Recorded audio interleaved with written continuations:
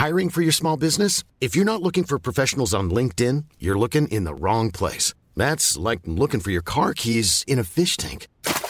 LinkedIn helps you hire professionals you can't find anywhere else, even those who aren't actively searching for a new job but might be open to the perfect role. In a given month, over 70% of LinkedIn users don't even visit other leading job sites. So start looking in the right place. With LinkedIn, you can hire professionals like a professional. Post your free job on linkedin.com/people today. Jeff Bezos likes to say that at Amazon it is always day one. His company may be about to turn 26, but he argues it should always be hustling like a young startup. Day two is stasis, followed by irrelevance, followed by excruciating, painful decline, followed by death. The coronavirus pandemic has elevated Amazon into one of the world's most essential firms, as the ability to order almost anything online became a lifeline for hundreds of millions of people. But as day two dawns, can Amazon still deliver? You're listening to Money Talks from Economist Radio. I'm Tamsin Booth, The Economist's technology and business editor. In pulling forward the retail world's digital future, the pandemic has highlighted Amazon's strengths, but also revealed some vulnerabilities. At the end of the day, who could be against what Amazon is offering? Wide selection, decent prices, and fast delivery. All those are great things, but there is a cost. The company is finding that old tricks won't always work in new markets. It can have warehouses, but it can't have inventory. There's just impediment after impediment after impediment. And it's facing young competitors with bold new visions for the future of e-commerce. We're trying to democratize technology that's typically only reserved for very large enterprises, and we want to make that available to everyone.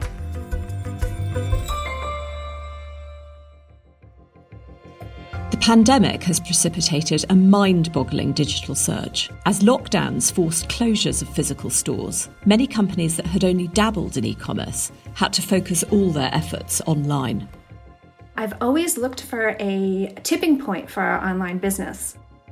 My name is Ann Cantrell, and I own Annie's Blue Ribbon General Store in Brooklyn, New York. We sell fun and function. We closed on March 16th. Easter holiday was happening pretty close to that.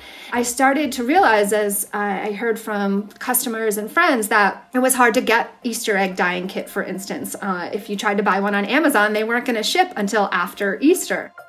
It's been a wild ride ever since. So I'm really hopeful that this is going to be that tipping point. Never in a million years would I have thought that our tap rooms would be forcefully shut down. Other businesses that had never even considered online retail an option were forced to reinvent themselves at top speed. My name is Jessica Reeser. I am one of the co-founders and CEO of Burial Beer Co., which is a brewery located in Asheville, North Carolina, where we now make 9,000 barrels of beer a year. Before the shutdown, Burial had a website. We were just selling merchandise, so t-shirts and glassware. We pivoted within a couple of days, listing our cans and bottles online to be shipped. We had to create an entire internal infrastructure for that, so that was a little nerve-wracking. It really is quite a big change. Most people think it's probably brought forward the shift to a more digital economy by maybe somewhere between 3 to 5 years. To get a sense of the scale of this pandemic-fueled digital transformation, I talked to Patrick Fowles, The Economist's business affairs editor. In America, for example, e-commerce has roughly doubled as a share of total commercial activity over the course of this year. But it's not just more people doing more of the same things, because there's been a lot of creativity too. And one example is the computer game Fortnite, which has, instead of hosting digital figures killing each other, had artists like Travis Scott perform concerts online. You've seen really old-fashioned brands like Heinz Ketchup go online for the first time. And then underneath all of that, there's this huge digital infrastructure of cloud computing and digital payments that has been used really more intensively than ever before and actually come out of it looking pretty good. Why do you think this is more than just a fleeting moment and that this behavioural shift that you've described will last? I think there's a couple of reasons why it will have a permanent effect. One is because there's a new demographic that's really gone online. And in the West, that seems to be more older users who've perhaps been a bit resistant to adopting some technology. So the silver digital user in their 60s who's been opening digital payment accounts, for example. In some emerging markets, Latin America in particular, which have been laggards, it also seems to have drawn in a new demographic of users who've not really shopped a lot online. The other reason is just the huge scarring that's taken place in the traditional retail industry, where an enormous number of retailers have already or will go bust. And that includes some very famous companies like J.Crew in America, for example. I mean, one of the most interesting questions about this, I think, is whether the balance of power in e-commerce and other digital industries changes as a result. The most powerful company, I think many people think, is Amazon. And Tamsin, you've been spending a couple of months looking at Amazon and have a cover story this week for The Economist on it. Tell us a bit about where you think it stands. Well, clearly the digital surge that you've described plays to all of Amazon's strengths. And that's, of course, why its stock has shot up an astonishing 56% since mid-March. In the event, though, Amazon actually has really struggled to cope with the boom in online demand. It's been described like a kind of run on the bank for the company. Delivery speeds tumbled.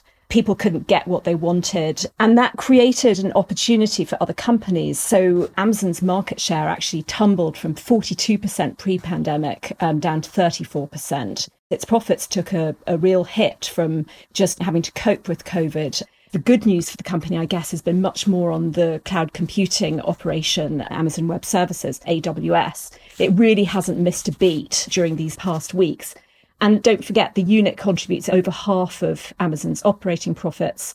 In the most recent quarter, that figure was an astonishing 77%. So it's absolutely crucial for the company as a whole.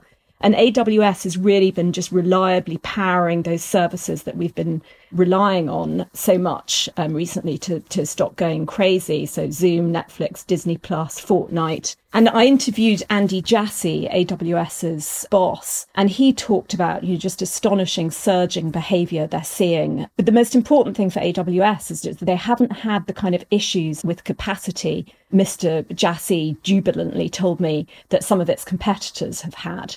And the pandemic overall for AWS, it's pushing companies to the cloud at a much faster rate. So overall, the pandemic has highlighted Amazon's strengths. It's also shown that it's not as invincible as a lot of people and rivals think it is. You can compete with it. And it's also underlined the fact that the two halves of the company are quite distinct. The thing that strikes me is the aura around Amazon. Investors and competitors have learned over the course of 25 years now never to bet against Amazon. And even so, I think it's easy to see now that there are several areas where it's really got some quite big problems. And one, I think, is the kind of social contract it's operating in. Now, there are claims that it's a monopoly, but the crisis has also, I think, brought to the fore some of the working conditions in its fulfillment centers where people pack all the boxes.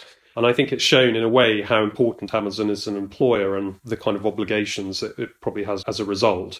Another area I think is interesting is as it's piled on more and more investment into more and more areas, it's become quite financially bloated. Its sort of physical asset base is now almost as big as that of Walmart. So it's no longer a kind of digital-only firm. And the last thing I think, which in a way is the most interesting, is just this sense of renewed competition that you can see in the e-commerce industry. So it's interesting, even at this moment of kind of triumph in a way for Amazon, you can also begin to see some quite big structural challenges that the company and Jeff Bezos in particular have to face. I want to unpick this idea of a fraying social contract that you mentioned, Patrick. A growing chorus of politicians and antitrust experts accuse Amazon of abusing its market power. On June 14th, a lawyer for Amazon said that Jeff Bezos would testify to America's Congress. A few days earlier, it was reported that the EU was preparing to bring formal antitrust charges against Amazon. And when our sister podcast, The Economist Asks, interviewed the EU's competition commissioner, Margrethe Vestager, back in April, she suggested the Commission may not stop there. For me, to develop e-commerce is also about enlarging who participates. Because what we see with the giants is that the antitrust work will not do the full trick. What we are considering right now is what kind of regulation is needed when you become sort of I think back in the days, you would call it an essential infrastructure, you would call it gatekeeping. But the point is that you're sort of beyond because you become so big. So the sister of antitrust is regulation, and that may indeed be needed here. As well as these challenges, Amazon is facing renewed criticism over working conditions for its warehouse staff. In May, a furore erupted after Amazon fired 2 tech employees who had organised a live stream for warehouse workers to explain their pandemic safety fears.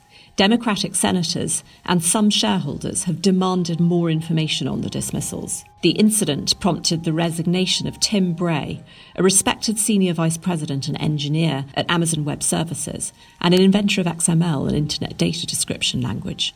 I spoke to him a few days ago and asked him why he felt he had to leave the company after 5 years in its senior management. In my experience of the part of Amazon where I worked, Amazon Web Services, I had more or less nothing in the way of ethical complaints. I thought it was a well-managed and ethically managed organization. And that's why I was so shocked when this pattern suddenly emerged of firing anybody who spoke up in what looked like an attempt to discourage further whistleblowers. And that was just outside the bounds of the kind of behavior I was willing to live with. Now, Amazon has said in a statement that it supports every employee's right to criticise their employer's working conditions, but that does not come with blanket immunity against any and all internal policies. Tim, would you describe a little bit the difference between the Amazon Web Services culture and that of the retail e-commerce side? Yeah, well, that's a very interesting question. So when Amazon went into work from home mode, people were instantly, just with no notice at all, saying, okay, we think it's safer for everybody to start working from home. Go home. Amazon leadership, of which I was a member, we bent over backwards to take good care of those workers, the engineering workers who were being asked to work from home, making sure their family situation and their domestic situation and their home infrastructure situation, screens, chairs, internet connections were good enough. And it's interesting to me that the engineering staff received that level of care and attention, whereas there's all this controversy about the warehouse staff and people speaking up saying they're unhappy. And the difference is pretty obvious. In the AWS, in the engineering side, these are people who are very high paid and who can get another job by walking across the street. And the situation in the warehouse is that the workforce has relatively very little power, and well, the effects of that are obvious to anybody who looks. On what Amazon has done, as you no doubt saw, they've spent a ton of money on safety improvements in the warehouse to deal with the pandemic. So they've made 150 process changes. The company is noting that infection rates and quarantine rates in the warehouses are at kind of the surrounding community levels. So they feel they have a pretty good record on that. And in your memo, you did acknowledge that a lot is being done. How do you rate how Amazon is coping with the safety issues? It's not as if the company has been silent on the matter or inactive. I have no trouble believing that Amazon is indeed investing heavily and working very hard to, improve the safety and operability of the warehouses so that they can keep the company running during these times of COVID-19. At the same time, I also believe the expressions of concern and fear that I hear from the warehouse workers. I think both of these things can easily be true.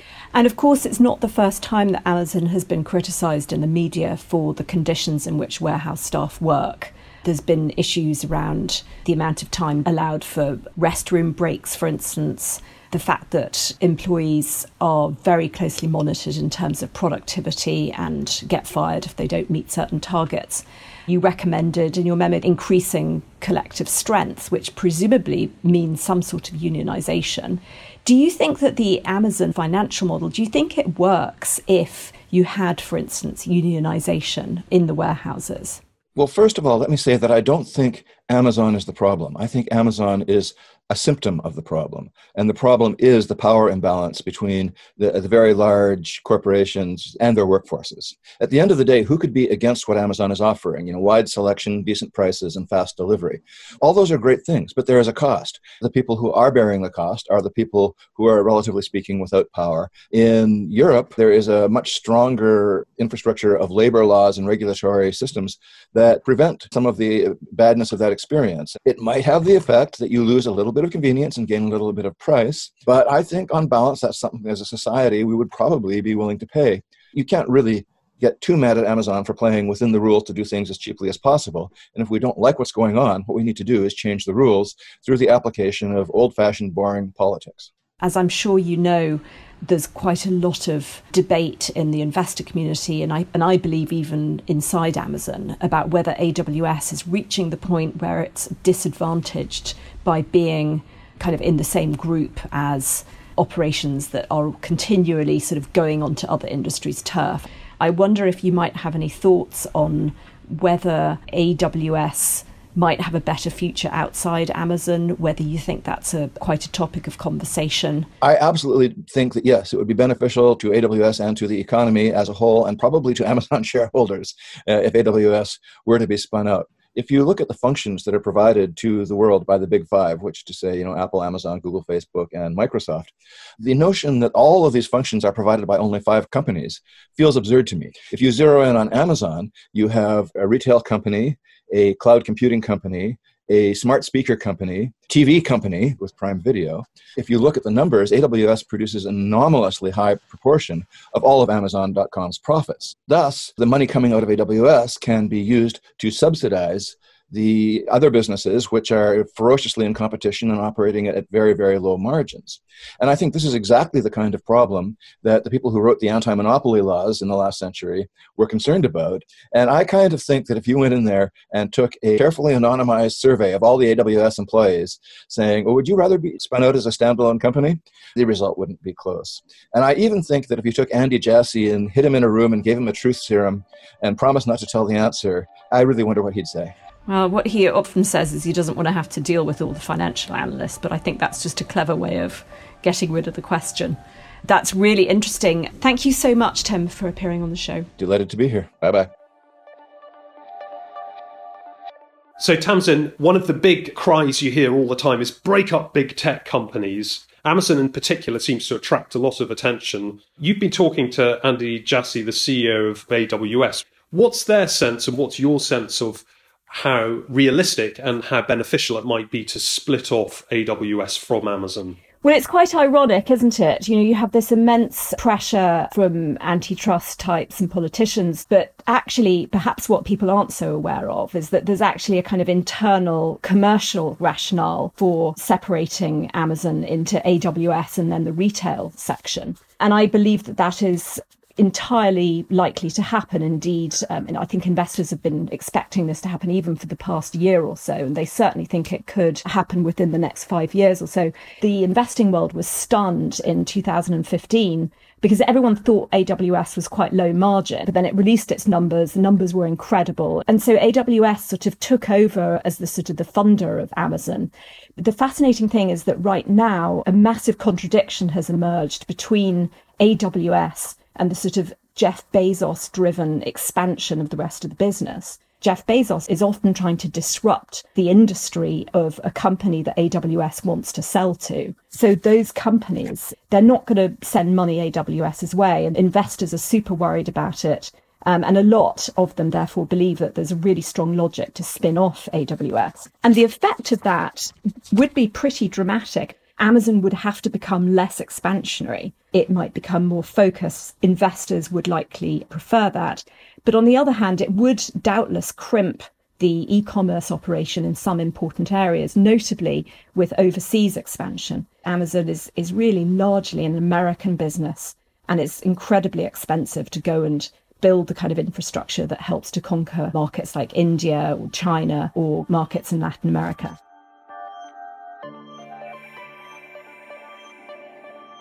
Coming up, we'll take a closer look at what's holding back Amazon's efforts in emerging markets, and we'll hear from Amazon's leading competitor on home turf, Shopify. Hiring for your small business? If you're not looking for professionals on LinkedIn, you're looking in the wrong place. That's like looking for your car keys in a fish tank. LinkedIn helps you hire professionals you can't find anywhere else, even those who aren't actively searching for a new job but might be open to the perfect role. In a given month, over 70% of LinkedIn users don't even visit other leading job sites. So start looking in the right place. With LinkedIn, you can hire professionals like a professional. Post your free job on linkedin.com/people today.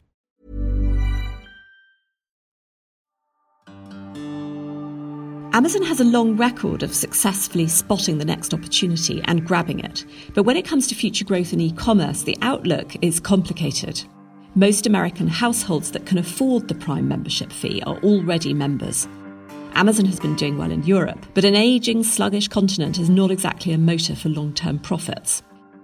Elsewhere, not everything is going to plan. A year ago, after 15 years of trying, Amazon pulled out of the purely domestic Chinese market, squeezed out by local giants Alibaba, JD.com and Pinduoduo. And in other big emerging markets, Amazon is still burning billions with little to show for it. More than 600 million people are supposedly involved in the digital ecosystem of India. Tom Easton is our Mumbai bureau chief. But in reality, it's not as vast as you think because of how difficult the conditions are. There are two significant companies. There's Amazon and there's Flipkart, which was purchased by Walmart. But the marketplace is expected to change radically in the months ahead. What impact has the pandemic had on the uptake of e-commerce? Well, mixed. On one level, it's been terrific. People have tried to buy many, many things online. But the Indian government has intervened heavily on what and what can't be purchased online around the category of essential. So Amazon has been in the process of selling many products only to find out at a certain point that they're not allowed to sell those products. They've somehow had to retrieve those products. Many of the successful things that have happened in India have happened more informally. So that is worked through WhatsApp groups, sending out collective messages to food and fruit vendors who have created impromptu markets, which has been an e-commerce of a sort, though not of the sort that may happen in many other countries around the world. And doesn't Amazon face a bit of a political challenge in India because Prime Minister Modi's BJP, doesn't it draw quite a lot of support from small retailers? They face a huge challenge because of that. Basically, to live in India, you'll have a store on the corner, and it will have a very small smattering of products. It's called a Kirana store. But they actually do more than that, because you can literally call them for something as small as a candy bar. And if they don't have it, they'll find it for you. The small Kirana stores are heavily organized, and they manage to put up all sorts of rules that affect Amazon. It can have warehouses, but it can't have inventory. There was a new tax of 1% to 2% put on foreign e-commerce sellers. There's just impediment after impediment after impediment that is thrown in the way of the foreign e-commerce sellers. And Jeff Bezos's Washington Post is a complexifier even in India, isn't it? Because of the Post's critical coverage of Modi's Hindu nationalism that cropped up during Jeff Bezos's visit to India early this year. When Jeff Bezos visited a couple of years ago, I believe he was given an audience with Modi directly. And this time, an announcement to invest more money was treated with almost contempt. There was no audience with Modi. I'm sure, this is an administration that is incredibly sensitive about their press coverage, but it blends with the broader challenge that they have of the small stores. And one other factor, which is that there's a local competitor that has created an incredible structure to compete with Amazon, namely Reliance Corp and its huge cell operating subsidiary, Jio. How much more of a challenge does Reliance Jio become because of Facebook's massive $5.7 billion recent investment? So we are at launch point for the Jio marketplace. Jio has accumulated many, many physical brands. It's not limited by any of the foreign rules. They now own the largest telecommunication system in the country. I mean, if you have a phone in India, you're most likely to have a Jio phone. There's all sorts of possibility for proprietary distribution. And they have kind of a marketplace in food. And they have kind of a marketplace in fashion. But none of the different components have been put together. Now, as I mentioned, one group that has just been fantastic in being a vehicle for sales in India has been WhatsApp. And now there's a relationship with Reliance through that ownership stake through Facebook. Jio, through WhatsApp, promises to develop a very strong relationship with all those small Kirana stores. So when you say all the pieces are there, but Reliance Jio hasn't launched, people still take it incredibly seriously. People I've spoken to close to the company, they do wonder how long will Amazon kind of keep throwing money at the country? How much patience will they have? What are Amazon's main advantages? What are the key weapons they're bringing to this new war? Amazon has been in India for quite a long time. I think its first efforts were in 2005. It has a large number of extremely smart local employees who know the marketplace. I don't know if they were quite as adept at understanding all the dynamics of China. They also have kind of an interesting case to make in India. For instance, they now say there are 60,000 sellers in India that sell across Amazon's various marketplaces overseas, and these account for over $1 billion of exports at a time when India desperately wants to increase its exports. India has a lot of conflicting problems. I mean, for instance, even in a declining economy, it faces inflation. The reason for inflation is that everything is so expensive and inefficient to do. And I think if you ask what is the most inefficient thing, many people would say logistics. And Amazon is really good at that. So it's not impossible to think that it doesn't have a potential place in the ecosystem if the administration would let it. Tom, if you had to put money on it, to whom would you say the future of e-commerce in India belongs? I think everybody in India believes that Reliance and Jio have all the cards. On the other hand, I think that e-commerce is far more difficult than people outside might assume. Merely having loads of assets does not necessarily make you a winner in that very, very difficult space. Amazon faces tremendous difficulties in this environment, but I think a company that was less patient or less resolute, and frankly that had less financial resources, would have already left. That's fascinating. We'll follow this new battle of titans with interest. Thank you so much, Tom. Thank you very much, Tamsin. As well as having to learn the rules that govern the e-commerce game abroad, Amazon is facing serious competition in markets it had grown used to dominating comfortably. Its most prominent challenger, Shopify, a Canadian company, has gone from nowhere a few years back to nearly 6% of America's online retail market today. 1 million businesses use its services. It will power the back end of Facebook's new e-commerce venture, Facebook Shops. And in June, Walmart said it will open its online marketplace with 120 million visitors a month to Shopify's business clients. The pandemic has given them a huge boost. In that original period between March 13th and April 24th of this year, compared to the 6 weeks prior, 62% growth happened in new businesses coming to Shopify. And that was really from more traditional verticals, even those like restaurants and grocers starting to come online in new ways. Satish Kanwar is General Manager and Vice President of Product at Shopify. It's always the small, local, and independent businesses that can be hit the hardest in times of crisis.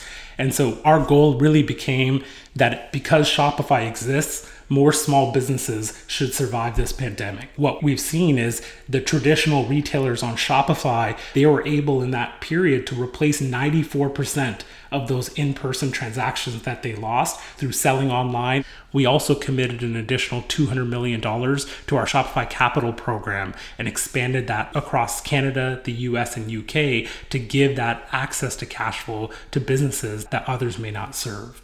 And of course, we made more of our offerings available at no cost for a longer period. And of course, you're compared to your eBays and Amazons and these kind of giants, but customers, actual consumers have little idea that Shopify is there powering everything. Can you just explain the difference between that element of, it sort of sits behind transactions versus the other e-commerce giants? Yes, it's very important to note that Shopify isn't a marketplace. Shopify's worldview is that direct-to-consumer commerce is the most powerful and valuable thing for businesses and consumers alike.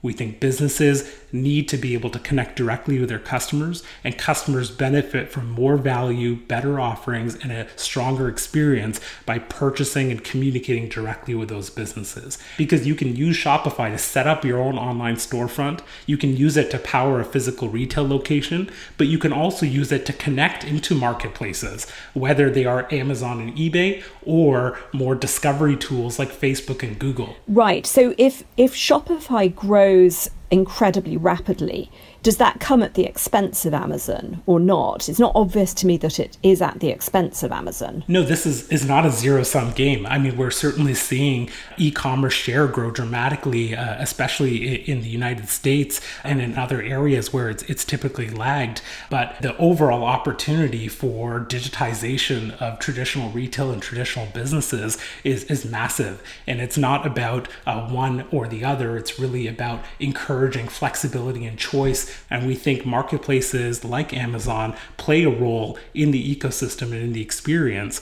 but they're not what's going to be essential to the success of independent retailers over the long term. Now, your CEO, Tobias Lütke, has said that he wants to arm the rebels to compete against Amazon. What does that mean in this context? Well, on the whole, we're trying to democratize technology that's typically only reserved for very large enterprises or retailers, and we want to make that available to everyone. So it's really about empowerment through technology and making it available at a very low barrier to entry. You say you're not a marketplace, but earlier this year you relaunched the Shopify app, which does act as almost a central marketplace of your own. How else is Shopify expanding into other services and areas? There are 3 important new services from Shopify that I think are important for the ecosystem and industry at large to understand.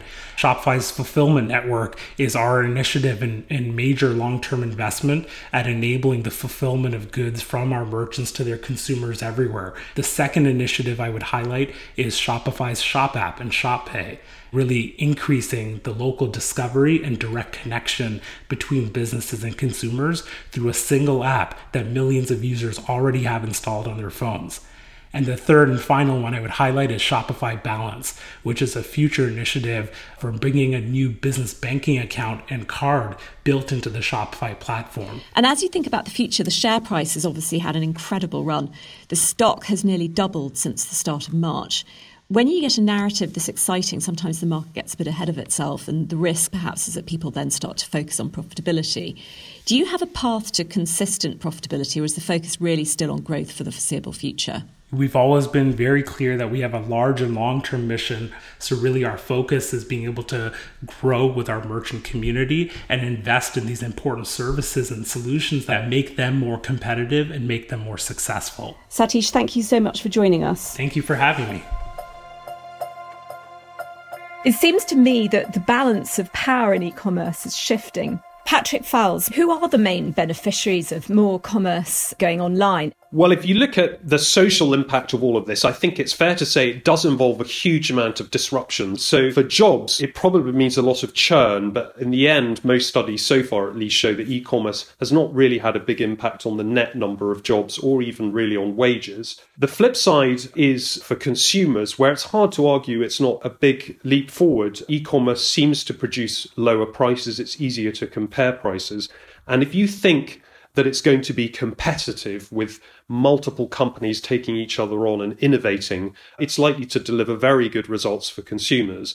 Perhaps the most interesting question is what that means for investors. Many people who love Amazon as an investment do so because they think it will be very dominant and able to eventually crank out huge profits. And yet, if the market's becoming more competitive, it's likely that margins do get pressed down. So my bet would be okay for jobs, but a lot of disruption, great for consumers, and the big question mark is just how well investors ultimately end up doing. It is important to remember that Amazon does still hold a huge number of cards amid all of this. I mean, there is a reason why its share price has gone up by over 50%. Over the years, it did not hand profits back to investors. It resolutely carried on building expensive physical and digital infrastructure, and it all functions incredibly well. And on the retail side, yes, there are a good few weeks where we had a bit of a subprime situation, but the company's recovering now and it's well positioned to take advantage. A second strength is just that well-known scale and ultra competence. You'll see third-party sellers on Amazon Marketplace. They'll moan about Amazon's terms or how they get treated, but they basically can't afford to leave. You have to be on Amazon because of that scale. And on the competence side, people really trust it. It's currently the number one in the US customer satisfaction index for internet retail. It's been in the top 10 for the past 11 years. And the third strength, I would say, is the culture. Just the way the company's always pushing into new business models, experimenting with new technology. There's no real obvious sign of that sort of restlessness in its culture slowing down or going away. So where would you say all of this leaves Amazon as it faces day two? I think Amazon has moved beyond day one. The company is huge, its growth is slowing a bit. It's got a massive degree of power, which has also generated plenty of enemies. There's a succession question around Jeff Bezos. So it's in a new phase. And I think it's got some hard decisions to make. For instance, does it raise wages to placate its critics on the Labour front? But that would take away some of its low-cost edge over newly resurgent competition. Then there is the possibility of an AWS spin-off. If that happens, it would deprive the group of a lot of cash. The company is 26 years old. It's hugely successful, probably beyond even the young Jeff Bezos' wildest dreams. But as the evolution of the e-commerce world only accelerates, the Goliath of the industry is not getting any easier to run. That's all for this edition of Money Talks. My thanks to Patrick Fowles, Tim Bray, Tom Easton, Satish Kanwar, Anne Cantrell and Jess Reeser. To read more about the future of e-commerce and Amazon's place in it, take a look at this week's issue of The Economist. Go to economist.com/podcast offer for the best introductory offer wherever you are in the world. That's economist.com/podcast offer, and the link is in the show notes. And do give our podcast a rating on Apple Podcasts or wherever you listen. We'd love to hear from you. I'm Tamsin Booth, and in London, this is The Economist.